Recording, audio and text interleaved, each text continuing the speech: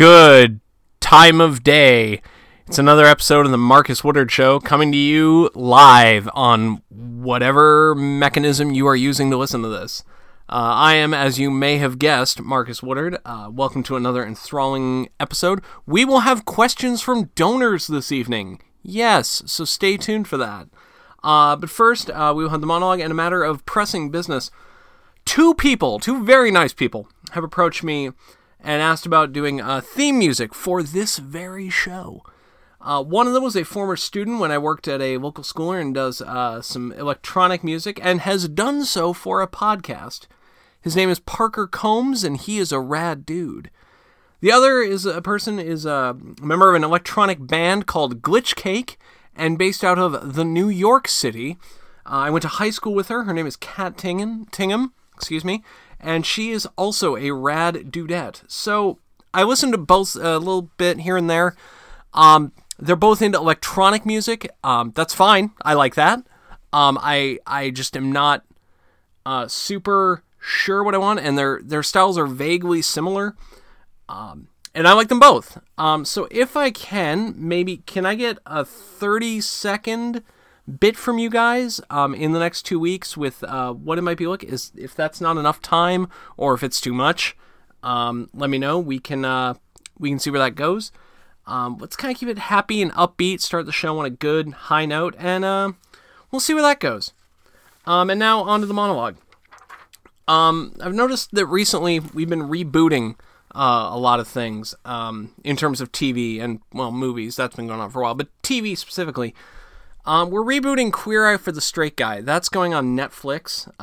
You can find the old episodes if you want to relive the early to mid 2000s on Amazon Prime for $2 a pop for like a few of the later seasons. I found myself kind of reflecting on where, I guess, I don't want to speak for all gay people, but it seems that 2002, when that show, as I recall, first started, I was a freshman in high school. I was very young. That was kind of when gay people first... They've been coming out for a long time, slowly but sure. This was a major mainstream TV show for... Will and Grace had always been there, but it was always just sort of... It was one of the first times I remember gay people being out there. Of course, there were, a million other examples, and I'm not writing a comprehensive thing. I'm just... These are my recollections. You can get your own podcast. I'd be happy to talk with you about it. But I just, for some reason, I'm reminded of an episode of South Park from that era where the Queer Eye guys were actually crab people, and people were getting mad that gay culture was being appropriated, and I think now that might be something somebody might bring up. I don't know if that's good or bad. I just think it's something that's that may be thought about. We're also rebooting Murphy Brown from about 30 years ago into I looked it up. It debuted in 1988 and it left in 1998. It seemed to be, as I can find, it's not on Prime or Netflix or I don't subscribe to Hulu, so I didn't check there. It seems to be like The Newsroom, but meant to be funny in an 80s, 90s sitcom kind of way. I thought it looks funny. I saw a couple clips on YouTube. And I think it's where future civilizations will go when they want to ask the question, what did the 80s and 90s really look like?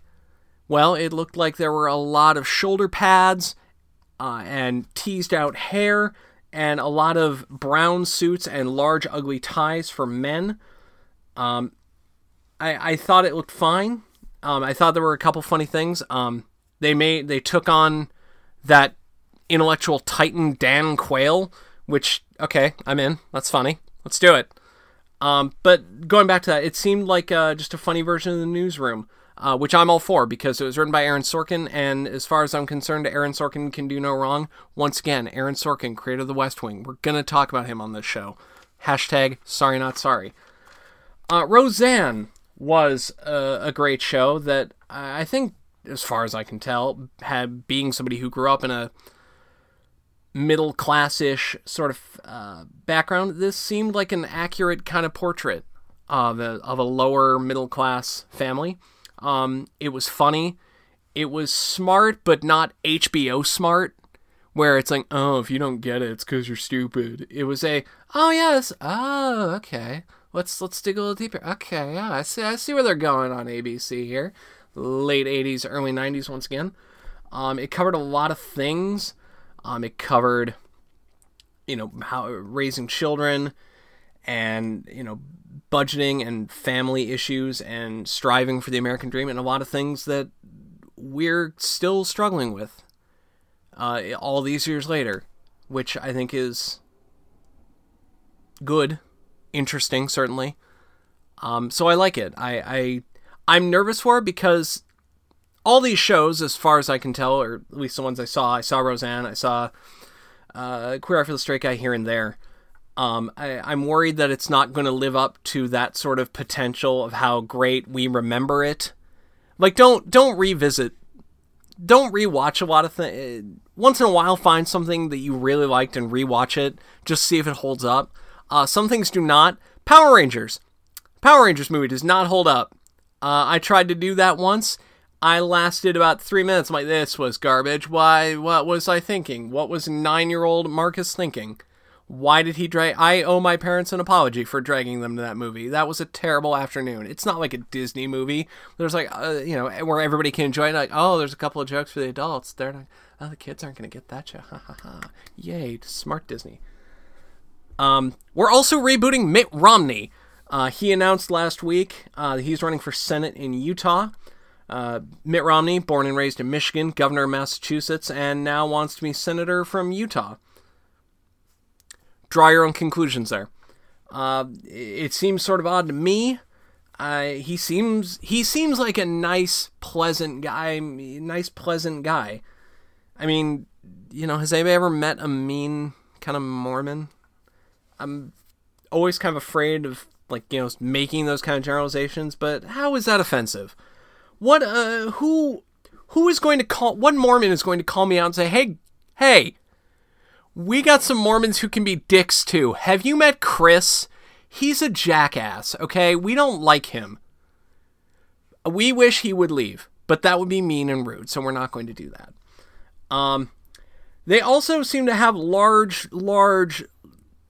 families.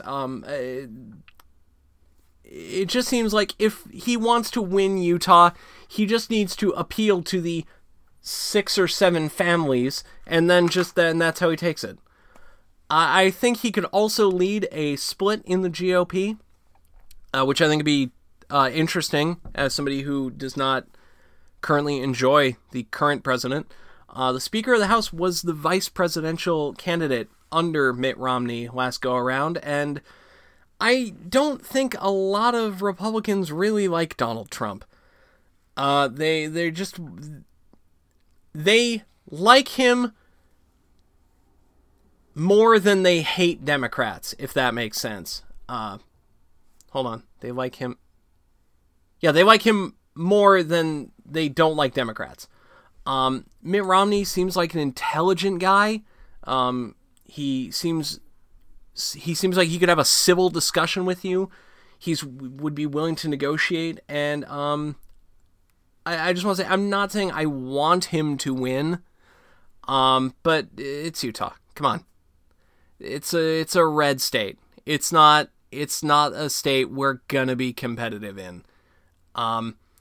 But then again, Alabama elected a Democratic senator for the first time in 20 years, so I guess anything's probably possible.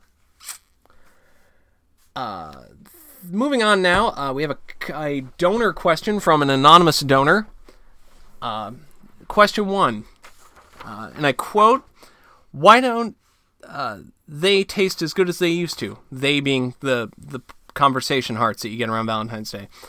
I, anonymous, swear the boxes that showed up in our classroom Valentine's bags were amazing, especially the white and yellow ones. The bag I picked up this year had the flavors all wrong.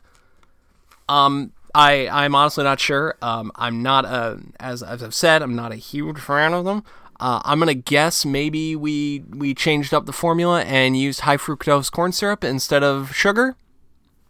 Seems like a way that food companies are going. Like, yeah, let's get rid of sugar. That's expensive. Let's use this stuff. No one will notice, except these but they do notice because now we have to have the throwback Pepsi, and throwback Mountain Dew and all the other things. Which, I'm sorry, not worth it.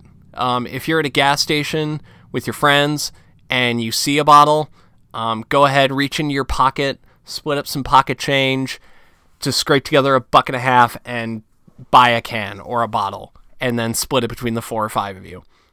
And that's about as much as you want to do. When I worked at a gas station, whenever there was a new energy drink or a new food, whoever was working at the time, we would be like, all right, let's all split a bag of this. And it was fine. The chips were always a big gamble. That was like, oh, that's not any good. Let's not get those ever again. Energy drinks, I'm like, I don't know. This is bad. There is not enough vodka in the world to make this drinkable. And on that note, going back to how things used to be, Coke in a wax cup. Does anybody remember this? There was like a paper cup and it had kind of a wax inside. And whenever you got a fountain pop with that was flavor country. That was good times. I just hope people remember that, and I hope that some savvy marketing person is listening, because I would totally throw down for that. Question number 2. If actors land a Broadway show while attending the New York Academy of Dramatic Arts or Juilliard, do they quit school or take some kind of leave? I can't imagine a production would be willing to work around a student's schedule, even if he or she was a lead. I think that's fair. I would guess if you go to Juilliard and you get into a Broadway show, I think that's kind of, I'm not sure you would want to go back to school. Maybe you get some leave. Maybe you get some sort of practical credit. I would imagine you're just like, well, you went to Juilliard. The aim of Juilliard, you're not going to Juilliard to work at Chanhassen. You're going to Juilliard or the London Academy of Dramatic Art or whatever, high top tier school is. You want to do it because you want to go to the big leagues.